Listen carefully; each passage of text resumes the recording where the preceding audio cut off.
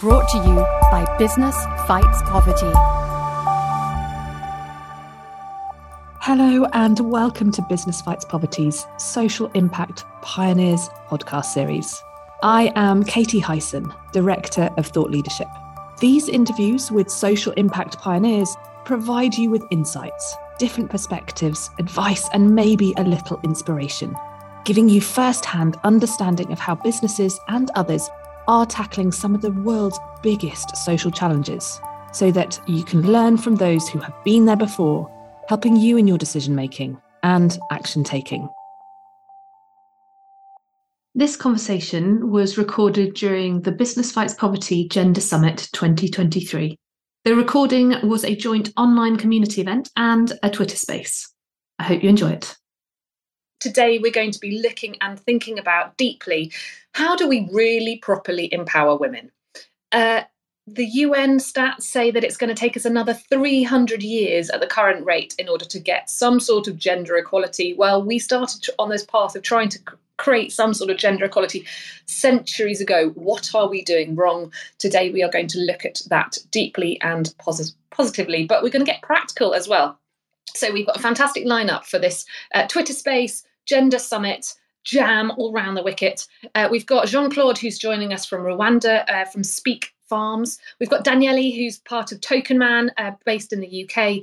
We've got Tash, who's joining us from Canada. And we've got Ajita, who's joining us from India. So we are literally spanning continents here during this conversation. And the format for the conversation that we're going to do, we're going to look at some scene setting. So what have we learned in the time of trying to create some sort of gender equality? What has been working, what hasn't, where are the challenges, where are the opportunities?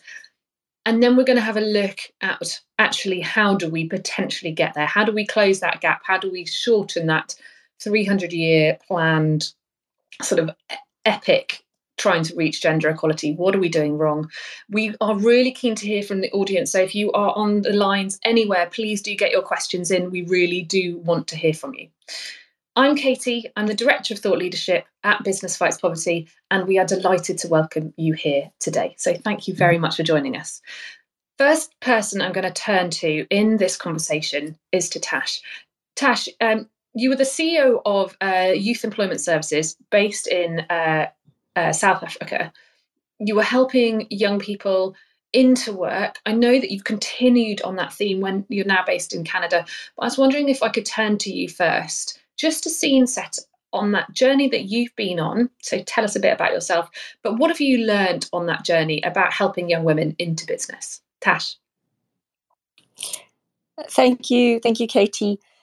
So I became the CEO of the Youth Employment Service in South Africa in 2016. And that began a very steep learning curve. The purpose of the NGO was to work between labour, business and government to create a national program to drive youth employment. And that began a steep learning curve on understanding in the employment space, in the participation of women in the economy, just how stark and difficult it was for women to participate. This is not just, I'm in Canada at another NGO called MyTax, which accelerates innovation, connecting talent into the workplace. But the issues that faced women in South Africa, the barriers to them participating in the economy, we see evidence of that around the world.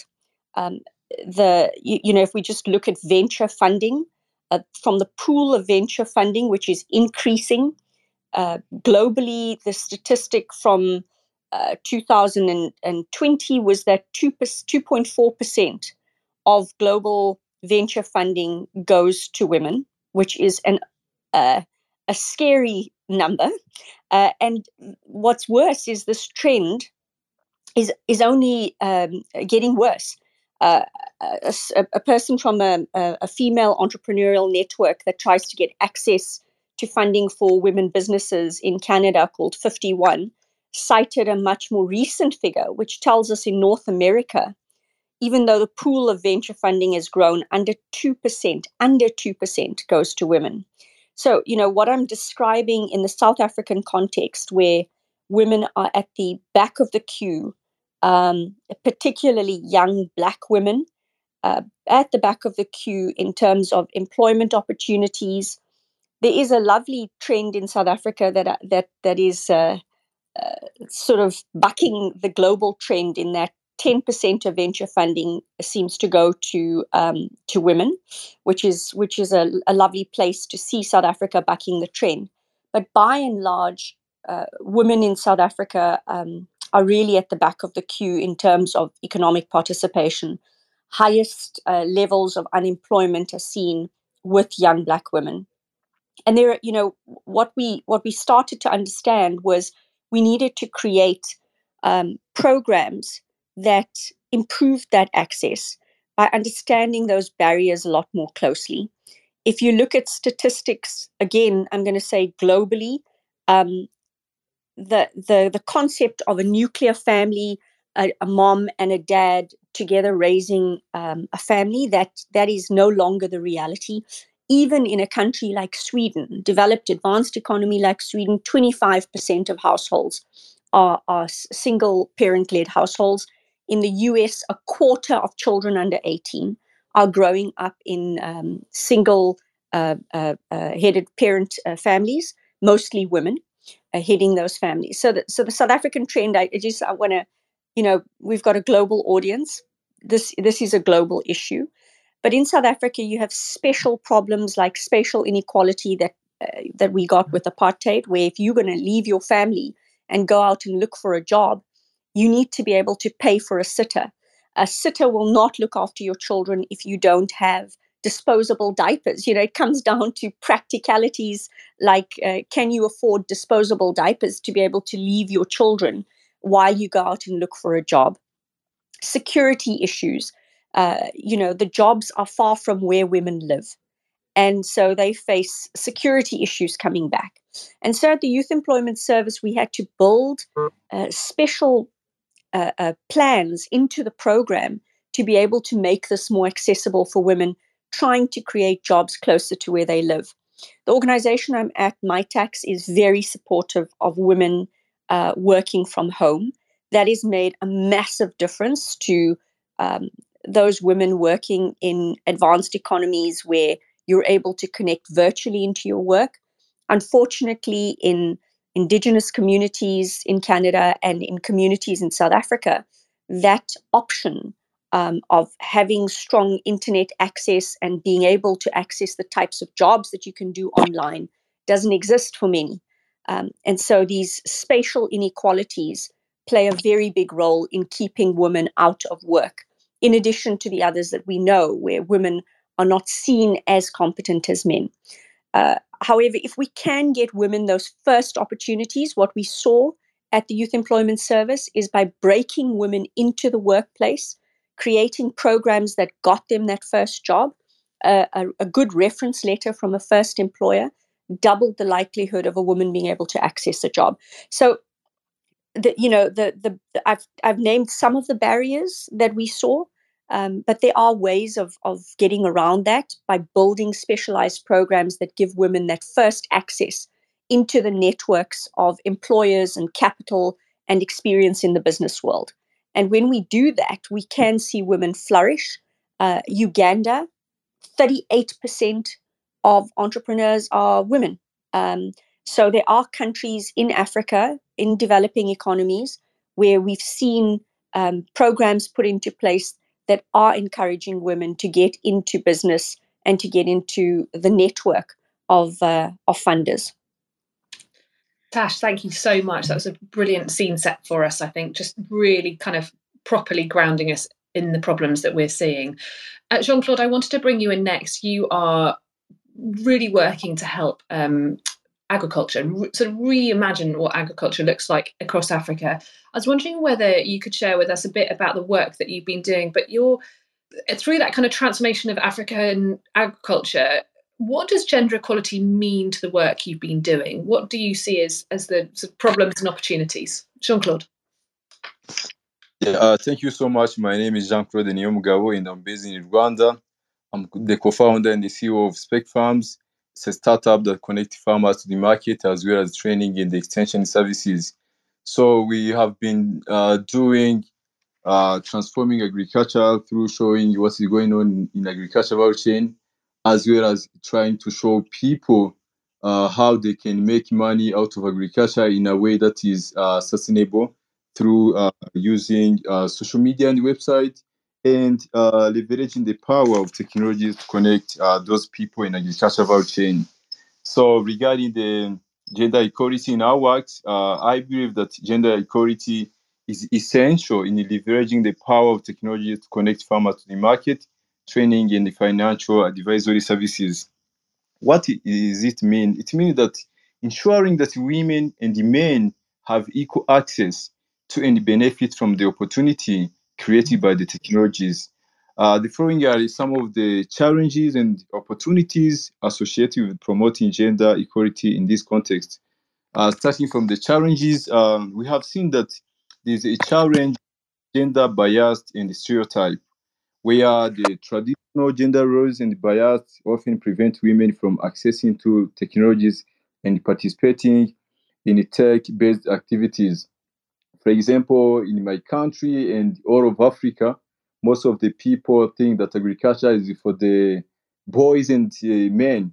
But when it comes to the women, they think that they can't get technologies, they can't get the knowledge related to the technologies, and they can't benefit from the technologies. So the second one is about the lack of access to the technologies. For example, the women in the rural areas, because it is where most of the farmers lives in developing countries, often have limited access to the technologies. This limits their abilities to take the advantages of the opportunities it offers, where many of the people in the rural areas can't access to computers, they can't access to smartphone, where they can use those tools to benefit from them in their everyday activities. The third one is about limited education and skills. For example, women in particular have a limited education and the skills in technologies and technology related field, and this make them challenging to leverage the power that the technologies offers. Yeah, where you can see that most of the people who have the knowledge and the skills are men, and when it comes to the women, most of them are lagging behind. But if there is the challenge, there's also an opportunities, and by talking about the opportunities, I can say that when women use the technologies, they can get increased access to the market, where the technologies can enable them, especially the farmers, to get access to the large market, find new buyers through networking, as well as selling their product at a better price. The second one is about access to finance. Technologies can be used to provide farmers, especially women, with financial advisory services, which can enable them to get access to the loans and other financial products. The third one is about increased access to the information. I believe that technologies can help the women, especially the farmers, with the trainings and information on the best practice and new development in agriculture, which is about doing sustainable agriculture, which is about management, business skills in agriculture, where they can get the money out of the activities. The fourth one is about increased social inclusion. I believe that technologies can be used to promote gender equalities and the social inclusion, breaking down the traditional gender roles and the bias and providing women with equal access to the opportunities.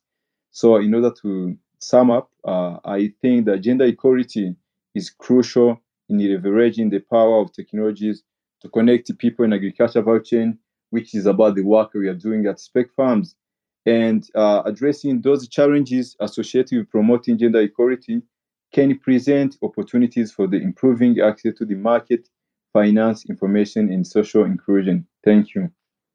Oh, thank you very much, Jean-Claude.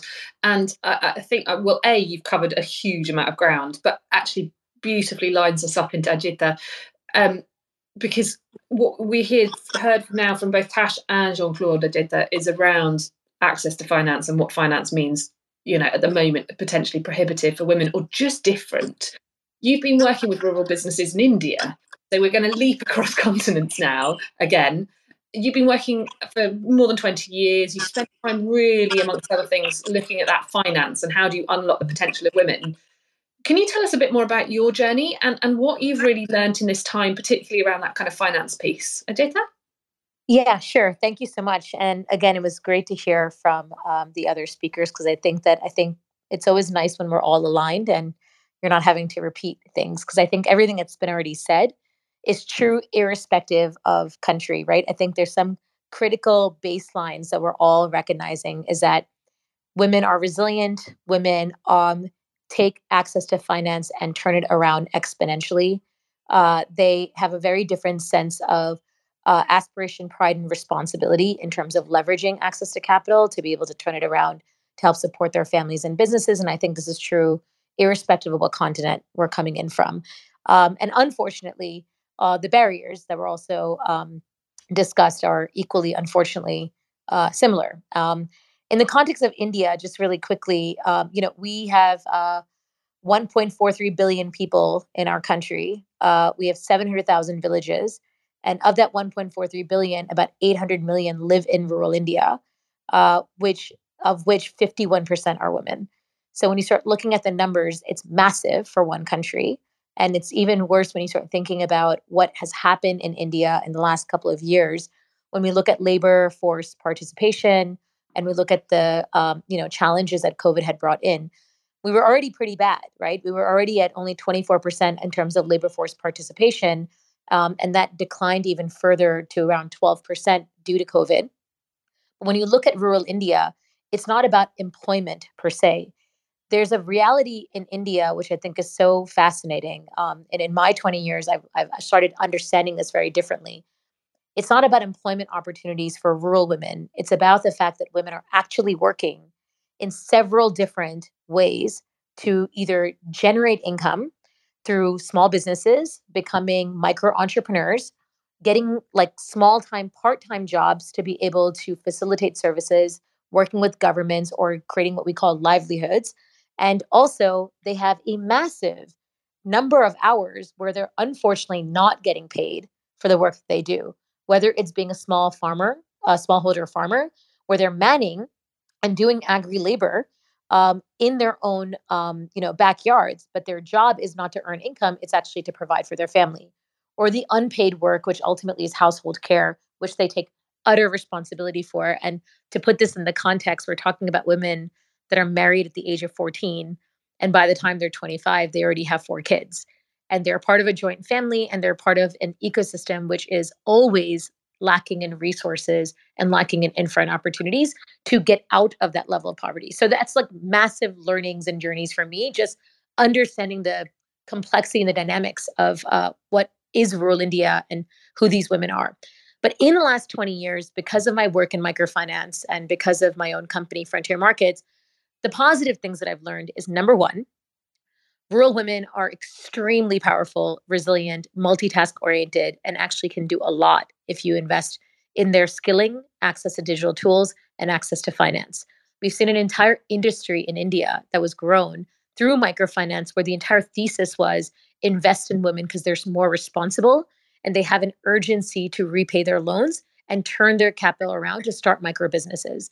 And in my time in microfinance, I myself have seen over 1 million women set up businesses and get access to finance and turn their families' lives around. At Frontier Markets, we took that to the next level.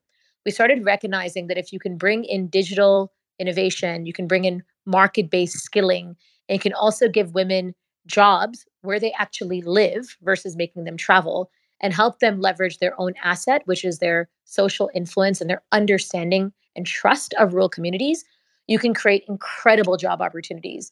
So we have 35,000 women today that are on a digital platform that have helped over 1 million families get access to all kinds of services in healthcare, in digital solutions, in agri, in finance, and healthcare. The key learning was that the second women were earning income, they were able to do 3 things. One, invest back into their families and actually invest in behavior change, positive outcomes. So private education for their girls, stopping child marriages, investing in quality healthcare. Second, they were also able to unlock the potential of capital by getting them access to money and setting up a business. they were able to become profitable a lot faster, which unlocked their opportunity to bring in debt financing and other solutions. And third, I think for me, most powerful is that these women weren't just taking care of themselves. They actually started bringing in tools and solutions through data to help us understand unlocking opportunities for millions of other women, being instrumental in getting them access to agri-financial services, savings products, insurances, etc. So what we've been able to see in a very strategic level is that the learnings from India is that invest in women's skilling, digital access, market-based opportunities, then use data differently to understand the power of who they are. And if you bring them capital or you unlock their potential to get capital, they can turn it around 10 times, creating both impact as well as business and market opportunities. Thanks.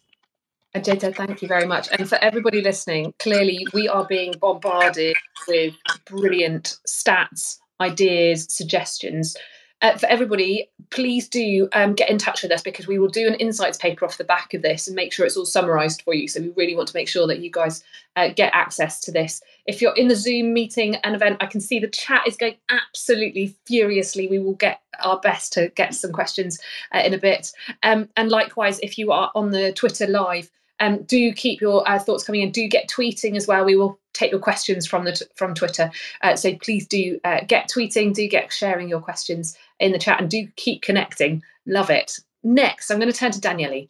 Daniele, clearly we've heard quite a lot of synergies between Ajita, Jean-Claude, and Tash. In fact, I feel like they've already started sharing platform ideas and suggestions. But I wanted to bring in your perspective, because having had a bit of a conversation with you before this or as a part of the setup for this conversation today, I get the impression that perhaps we're doing it all wrong. If we're going to get anywhere near gender equity, we might just be approaching this all wrong. So Daniele, I wonder whether you could tell us a bit about your work and what has brought you to, quite frankly, working on a sort of gender equal world. Daniele. Yes, thank you so much, and I'm really honoured to be here. I don't think the last thing I would say is everyone's getting it wrong. I think just hearing from the three people before me, they've been doing some fantastic work. So I think there's a lot of really good work. But you know, we just did a piece of research yesterday, which we announced, and actually, to be honest, it made me really sad, because it was basically looking at the language that still pervades workplaces that gets in the way of gender equity. And they were all the same things that I would have heard 9 years ago. So I really came out off the back of that research actually feeling very down. And listen, I'm not the one that actually has to deal with, you know, exclusion. You know, I am. If you type the word privilege into Google Images, you get someone like me. I have privileges at every single level. But it's taken me, I think, the last 10 years to really understand that privilege. And I think in terms of how we're tackling it differently, I think, and why is it not moving as quickly as it needs to be? I think I'm just going to tell you a story that Deborah Ray Burns told me 2 years ago when she interviewed me on International Women's Day. And she said there are 3 fish in a goldfish bowl, a female fish and 2 male fish. And the female fish goes up to the male fish and says, "How's the water today, chaps?" And the male fish say, "What water?" And what we see time and time again, I've been an inclusion and diversity specialist for 6 years now. What we see time and time again is the men just don't see the issue. And when I say the men, I have to be very careful, to be honest.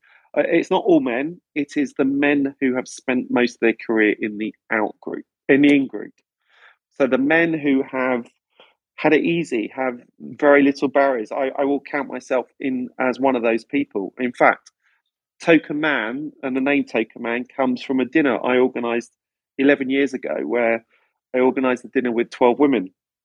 And when I walked into the room with 12 women, it wasn't as if that was a surprise because I'd organised it. But what was a surprise is the minute I walked into the room, I completely lost my confidence. And for my friends that know me very well, they would say that's impossible. But it was as if this invisible hand came down and pulled my confidence away.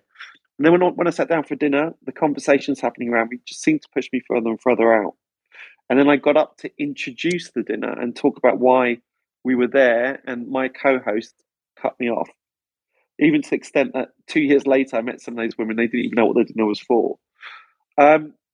these are all things that I'd heard women tell me that experience within senior leadership. And it's not like I didn't believe them. I just didn't understand the extent of what it's like to be in the out group.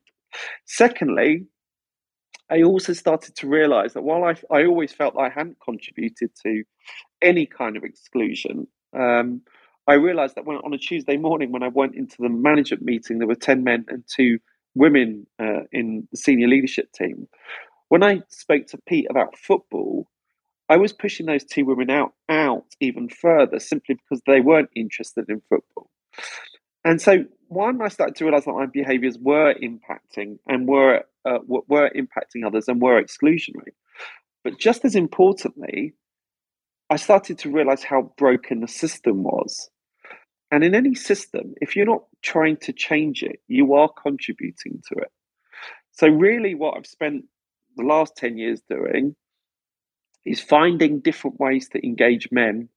Partly Take Man was set up as a safe space to allow men to talk about gender equity so we can inspire them to become agents of change in the workplace. And when I say agents of change, that's actually creating workplaces that are more inclusive, diverse, and equitable for everyone. So that is women and other marginalized groups. Because at the moment, certainly 10 years ago, I think as a man, not only was I not being invited in those spaces when it comes to gender equity, but often I wasn't welcome. And no minority in history has ever affected change without the support of the majority. So we focus all of our efforts in engaging men, getting more men. And yesterday, again, we talk about, yes, there has been some change in the last 10 years, but I can't tell you how many people I spoke to did International Women's Day events where 10% of the audience were men. That's not going to create change. We have to get more men into the conversation and actually creating that change together. Thank you very much. Well, you are very welcome here, and it's what it's all about. And thank you very much to everybody for joining us today as well, because as you say, without the can't affect change unless we've got the majority engaged. So I definitely take that away with me. Daniele, thank you. We're now going to look at sort of those 4 key areas in a little bit more detail in terms of what we can do about them and what potentially we could enact if we really engaged. So we're going to have a sort of deep dive into parenting, or we're going to try to in half an hour. Parenting, men, agriculture, and technology. Huge. I'm also very aware of all the chat and the conversations coming in. Please do keep your comments coming in. We will do our best to get to them. Jada, I wanted to turn to you first. In terms of what happens if you actually really empower women? What does it look like if we genuinely can empower women? And I'm going to wrap in, if it's okay with you, the sort of follow-up question to that, which is, what's your advice to others who are trying to do this? And I was wondering whether if we can try and keep our responses the next lot of responses to about sort of 3 minutes each, hopefully we'll rapid fire through it. So Ajeta, what does the success look like here, and what would be your advice to others who are trying to get there? Yeah, great question. So first of all, I just want to take a moment and say that I really caution all of us when we call it empowering women, because it sounds like they are not powerful. And so I think my biggest learning is it's not about us empowering women. It's about us elevating the potential of the power that they already claim and the space that they already have. So just to kind of put that on record, because I do think it's very important to differentiate. Now, what does power look like when women have access to the power that they are able to leverage and harness based on how they're designed to work and what they can do? It's exponential. And I can give you a simple example from our own experience. We one of our women entrepreneurs, she grew up in a very small town in a state of India called Uttar Pradesh, where she essentially was married at the age of 14, moved into her new in-laws place, where within the second year she had a child. And you can imagine that she's went from being like literally a child that was like going to school to suddenly now being a mom and taking the responsibilities of managing the field and also managing household work. And for like the next 6-7 years, she's basically being told that she's not good at anything because she keeps messing up because no one taught her how to do these things. And then eventually she ends up joining, a women's network or a collective where she's getting access to an opportunity to get access to finance, to get a bank account, to be able to also get an ID. And she's being given skills to start earning small time income for in like a job, temporary job perspective. She suddenly gets the flavor of what it's like to be a community leader. She starts connecting with her own fellow neighbors. She starts building an image of her own identity because of the income that she gets access to. She's able to start saving for her children. She's able to start making decisions about what purchases she wants to have in her own space. And then all of a sudden, when she gets access to an opportunity like working with us, tech, getting her relationships, and actually being able to leverage that, all of a sudden she's earning 10 times more income. She gets, and she literally says, I now can make decisions for my family. I can help my daughter not get married at 14, but actually send her to college. I want to be able to contribute to a healthcare program for my own family. And now she also then helped 100 other women get access to finance and business opportunities and help them actually go through the same transition. So one woman was able to actually impact 100, but also the future of the generation of her children, and actually was able to then create decisions and agencies for herself. These are the kind of examples that we believe are exponentially strong, and they happen in a really incredible sort of way to really make this thing happen at a larger level of scale. And then ultimately, I would say that, what's also critical is that we open the doors. So ultimately, how are we as businesses helping see women with that lens, give them that voice, help them co-create, and actually help them then take that to that next level of transition? But once they're in a certain level where they have access to income, they have an image or an understanding, and they have opinions to drive change, how are we opening doors further to enable them, getting them access to market linkages, helping them get mentorship, helping them to be seen and have different platforms to make that happen in an exponential way? Thanks. Oh, thank you very much. That's really helpful. I wanted to bring you in next, Jean-Claude. Clearly, we've talked quite a lot in terms of kind of rural businesses, but zooming down into agricultural supply chains, what could the future look like if we genuinely have, whether moving away from women empowerment, but like the equality going on here through that agricultural transformation you described, but also how can businesses, bigger businesses, better include female-led agricultural businesses into their supply chains? Like, do bigger businesses and their supply chains need to change? What would be your advice to them? Jean-Claude? Okay, yeah, thank you so much. For the first question, I can say that the first question is about what could the future look like if the women were really and truly equal in agriculture value chain.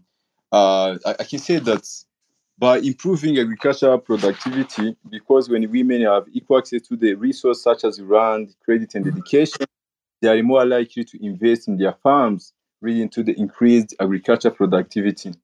For example, in my country, for the women who have received agriculture training, access to finance has been able to increase the crop yield and diversify their crops, which have improved their livelihood and contributed to the country food securities. The second one is about increasing the income for the women. I believe that the equal participation of the women in agricultural chain can result in increased income for the women farmers, which can help to reduce the poverty and improve the economic status of the women and their families. For instance, through the implementation of initiatives, for example, gender-sensitive extension services and access to the market, women in Rwanda have been able to increase their income and improve their standard of living. The third one is about greater gender equalities, because when the women have equal access to the resources as the men, they are more likely to participate in decision-making process and they have greater say in their own lives. For example, gender equalities within agricultural chain can help to break down gender stereotype and empower women. Uh, in my country, the Rwandan government has launched a program to encourage women to participate in decision-making bodies, especially in the government, and it has resulted in more women occupying leadership positions with agriculture sectors and bringing the impact in their communities.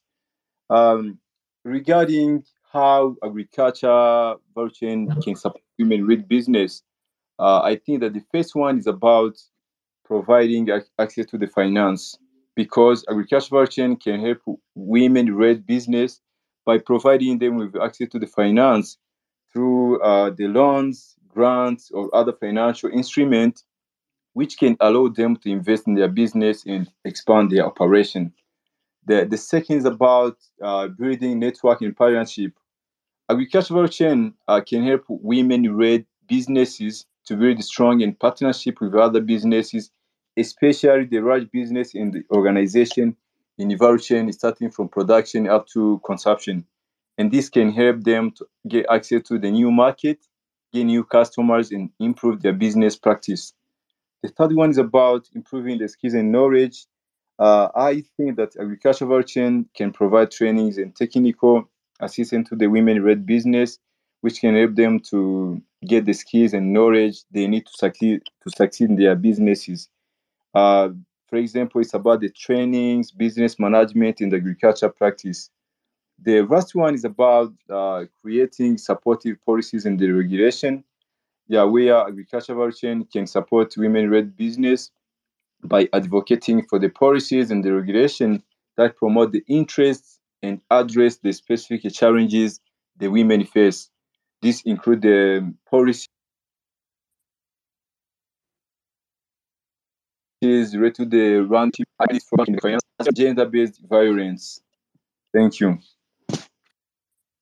Thank you very much. And I mean, you cover so much there, Jean-Claude. For anybody who's just joining us, we are deep diving into really how do you unlock the potential of women, but also how do you really scale up and or accelerate that gender equity. We just looked at business engagement. Jean-Claude just talked about some of the policies that need to change and just really putting women in the right places to be able to do that. We've also been looking at different financial tools, skilling up, etc. We're now going to have a little bit of a look at the personal element. For anybody online, whether you're on the Zoom or indeed on the Twitter, don't worry, we're going to do our best to get to some questions a bit. So do get your questions in. We love hearing from you. To Jean-Claude's mentioned just now about the gender-based violence, we've got a whole nother session in a bit on that specific topic. So do stay with us. If you're on the Twitter and you want to get onto the Zoom, please do jump into and send us a little tweet, and we'll send you the Zoom link so that you can get registered and get into the wider gender summit that is happening around Business Fights Poverty. But we're now going to zoom into some of the kind of more personal pieces, like how do you and me, quite frankly, navigate that challenge of getting women into the workplace, or into, quite frankly, to the point that was made earlier on that Ajayta was making, into paid work, into work that's not just filling the gaps or kind of creating their own businesses out of necessity. How do we help women become leaders and really empower that? And Tash, I wanted to turn to you first. In our warm-up chat before this conversation, we started talking about what it is to be a mum in this, and quite frankly, what it is just to be able to step up and not feel guilty about potentially balancing both work and being a parent. And I was wondering whether you could share a bit about your own experience at this point, but also, if you wouldn't mind, just tell us a bit about, in your mind, how might we navigate that guilt? Oh, I feel guilty anyway. That guilt about wanting to have both business and a career, and also your family. Like, what's your kind of advice to others? Can I turn to you, Tash? Thanks, Katie. You know, I think we're starting to enter the territory of cultural norms and the way we were raised.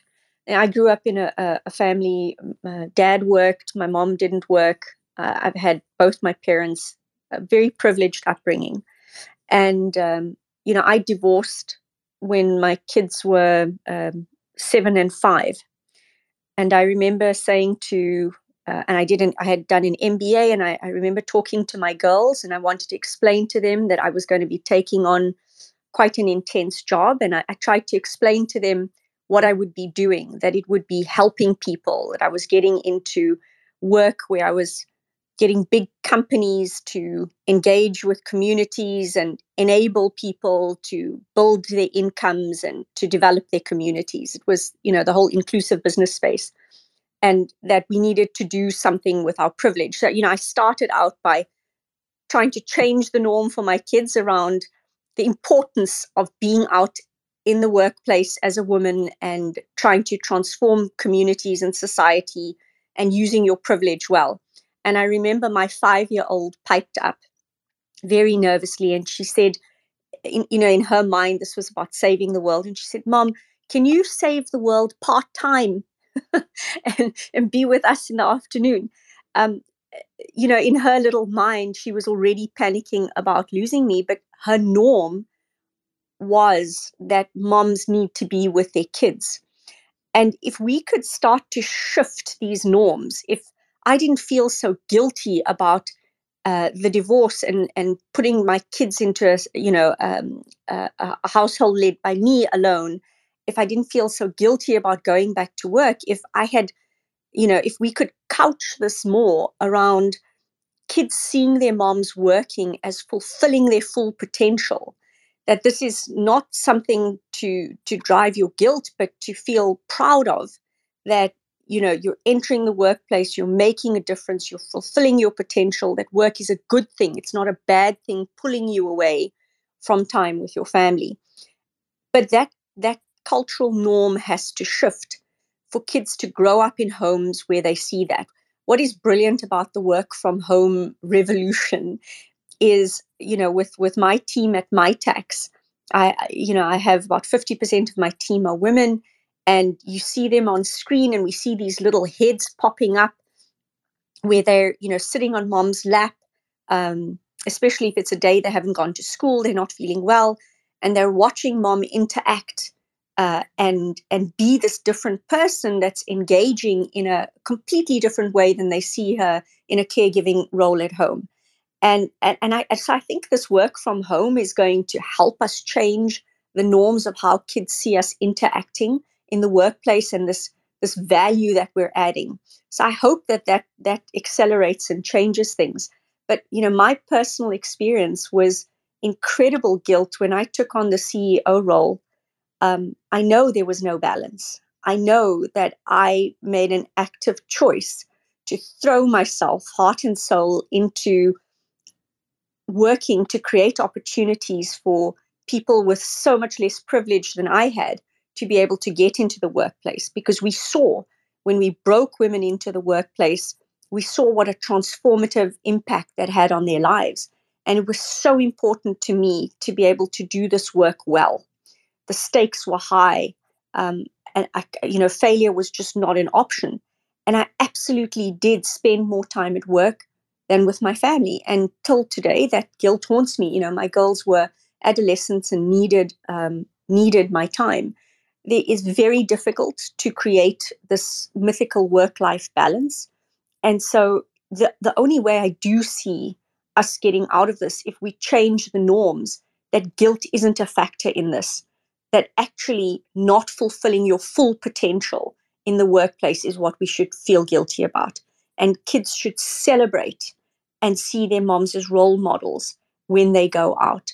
And it's only by flipping this on its head that I think we're going to be able to extricate ourselves from this guilt that follows us.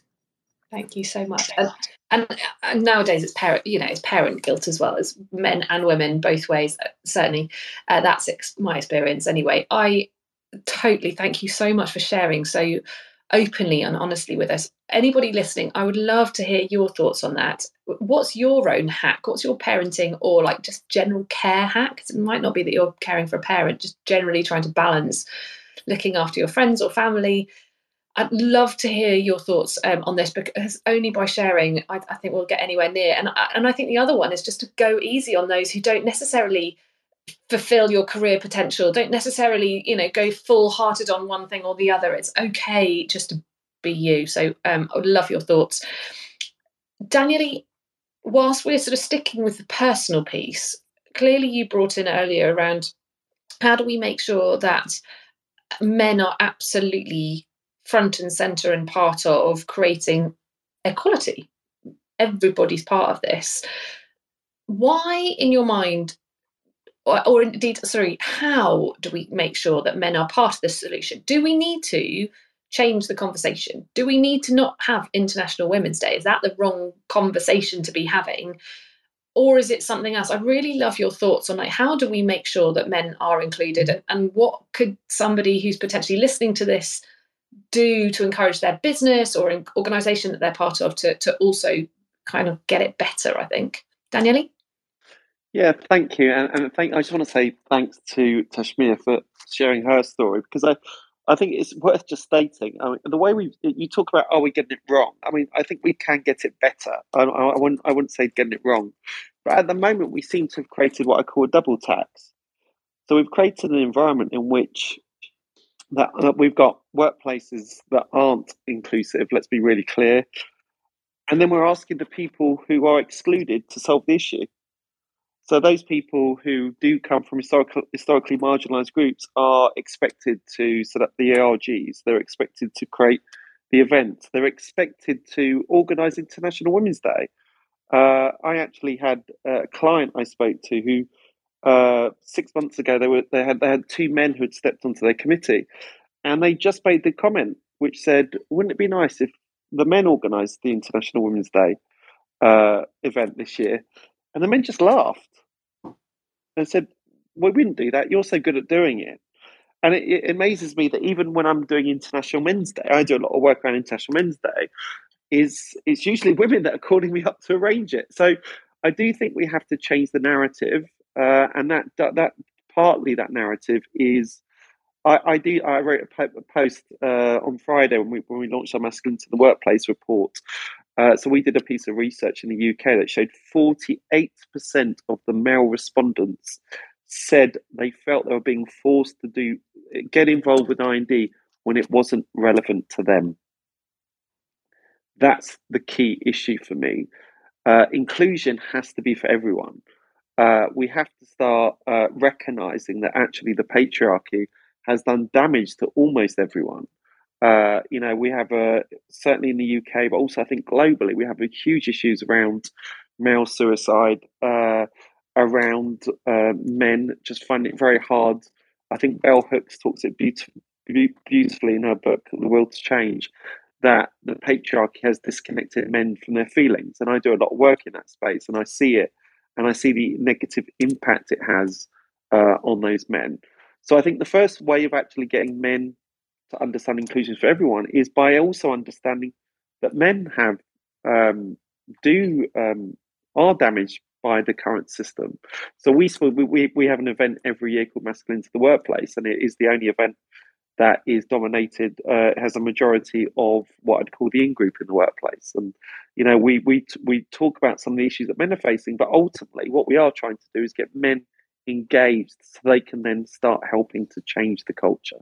So I think for me, it's about understanding what is your engaging men strategy. I mean, if you have an inclusion diversity strategy at work and you don't, a key element of that is not an engaging men strategy, then I think your strategy is fundamentally flawed, because men have to be part of the solution. And I'm hoping next year, most of my clients are women. I want more men reaching out and taking that responsibility for the change. Oh, I've got literally the hairs on the back of my neck kind of properly tingling around these really, really just super practical and useful ideas and suggestions. So a massive thank you to everybody for sharing so generously. In the chats, I'm saying, please, can we have a write-up and links to all of these amazing stats? They're coming your way, guys. We are trying our best to bring together all of those resources for you. What we'll also do, if you haven't already, sign up to the Gender Summit, the Business Fights Poverty Gender Summit. Make sure you're registered, and we'll put links into Twitter if you're there. Hopefully, if you're on the Zoom, you've already come through that channel. And we'll make sure you get an insights paper, and we'll bring all those fantastic, useful stats all together. I think that 48% of men felt that International Women's Day was just not their problem, and why should they be involved, is a particularly key eye-opener for me, even if I'm not quite sure what to do with it. Daniele, thank you very much. Turning to the questions that we've got coming in, there was a question earlier on the lines that shared a little or asked a little bit about policy. So Jean-Claude, you asked, or you flagged up, that better policy making with women at the heart was absolutely essential. Jade, I happen to know that you've got some thoughts in terms of what are the policies that potentially have worked quite well to encourage and enable that kind of gender equal playing field? Ajita? Yeah, sure. And, I'll even tackle just the question around uh, civil society and women's rights as well, because I do think that they're kind of connected in terms of what's happening in India. So, in India, in the last couple of years, there's been really an incredible convergence that has come together with government policy initiatives and then the work that's actually happening on the ground. So I'll just give a couple of really quick examples. Um, the Indian government, even just like in this last 1 year, just announced their budgets. And when they were announcing their budgets, there was an entire area of line items around gender inclusivity and gender economic opportunities, which was around one, unlocking 2% of their social welfare budgets to increase to target it more towards women and mothers. A second was an entire unlocking of budgets to actually help promote more entrepreneurial business and working capital opportunities for rural women, very specifically, in really large numbers. And then there was a third that was really about what they're calling the digital first economy move, which their understanding is very much about digital transformation when it comes to rural women in India. The context for everyone to know that's joined in is that the Indian government has actually, in the last 40 years, already spent billions of dollars around something called the National Rural Livelihood Mission, which was the effort to actually create women collectives in the country. Today, 100 million women are accessing bank accounts, are part of these women collectives, but they've not been able to necessarily earn income opportunities or get livelihoods that are relevant. And this has been the government's effort on a policy initiative to start driving this. The final policy is also around what we're calling the women's entrepreneurship policy, which is the first of its kind that's actually coming through state by state level, which is around, again, harnessing, looking at more micro entrepreneurs, medium sized organizations, and helping look at that with a gender lens, which is quite exciting. And these are just small examples about where governments are coming in. Now, how is that happening? To be very fair, it's not just the government driving this on their own. And with all due respect, Daniel, it's definitely not men that are driving this on their own either. There's been an entire slew of an incredible feminist movement that has come in from grassroots, from civil societies, from social entrepreneurs that are frankly women led, that are finally pushing more aggressively to say that they want to be a part of a conversation. Because we have to remember one thing, that majority of the countries that we're working in, there's always been a stronger voice of men. There's been stronger opportunities for men. There's been stronger leadership designed with men, by men, for women. And we need to understand that civil societies and organizations are coming together to collectively now start guiding on policy, using data and using a different perspective, which is a feminist lens around where women need to actually come in to bridge that divide. Because stats tell you right now, if we continue the way that we are, there's going to be 132 years until we actually get that equality plane together. I'm not going to live that long. Most of us aren't. So ultimately, we're trying to do certain elements of linking civil society, markets, data, and policy to try to drive this at a much faster pace. We ourselves have announced an incredible gender policy working in tandem with the government to unlock the potential of 100 million women. And I am saying women because ultimately that's what's going to bridge that divide and actually help us create opportunities faster. Go, Jada. Oh my gosh. Oh, exciting work. I think you might be quite busy though. That is massive. We've got another question that's coming in as well around how do local organisations, women's rights and civil society, Indigenous groups, how can they be better engaged to make sure that we really create that gender equity, gender equality as well? So if any of my speakers would like to take that question, would anybody like to leap in at this point and share? Feel free to take yourself off mute if you would like to jump into that one, or indeed the comment on any of the other pieces so far. We've got Resolute sort of not quite sure there. So we'll wait and see. Maybe they'll come off mute. In which case, we're into our last 6 minutes of this conversation today. I want to therefore turn to each of our panel. What is your hope for International Women's Day? And what would be your one call to action? So what is your vision for, whether it's renaming it and changing it completely or not at all, or just what does the future look like? And what's your one call to action from today? Tash, I wonder whether we could turn to you first. What does the future look like? What would you like to have as your one action? My hope is that other women in the workplace, I know we're talking about involving men. I think that's an important point, that men need to be a lot more involved. But I think support from other women in your organization, women in leadership positions, really laying the path for other women in the organization to be able to feel confident and feel the space to grow, even though their home realities are different from other women and men in the organization. That is what I would love to see. I haven't experienced enough kindness from other women as I've worked my way into senior leadership positions. I feel that women are actually sometimes quite hard on other women when we need to make tough leadership calls. We're judged differently. My personal call to action is to be as accommodating and opening up pathways for other women in my organization, and anywhere that I interact. And I would love to see more of that. We are hard on each other, and let's try to turn that around. Sure. Totally. So I want to add Jean-Claude to this conversation. I know his internet just dropped there. Jean-Claude, we're just looking at what's your hope for International Women's Day, and what would be your one call to action? While you're having a moment's thought about that, Ajeta, perhaps I could turn to you. What would be your one call to action, and what's your hope for International Women's Day? Yeah, I think in terms of, well, first of all, I couldn't agree with Tosh more. I do think that, women supporting women is pretty critical, especially at this juncture now. I think that in the last couple of panels I've been on, there's been a larger call to action to build more women in leadership roles.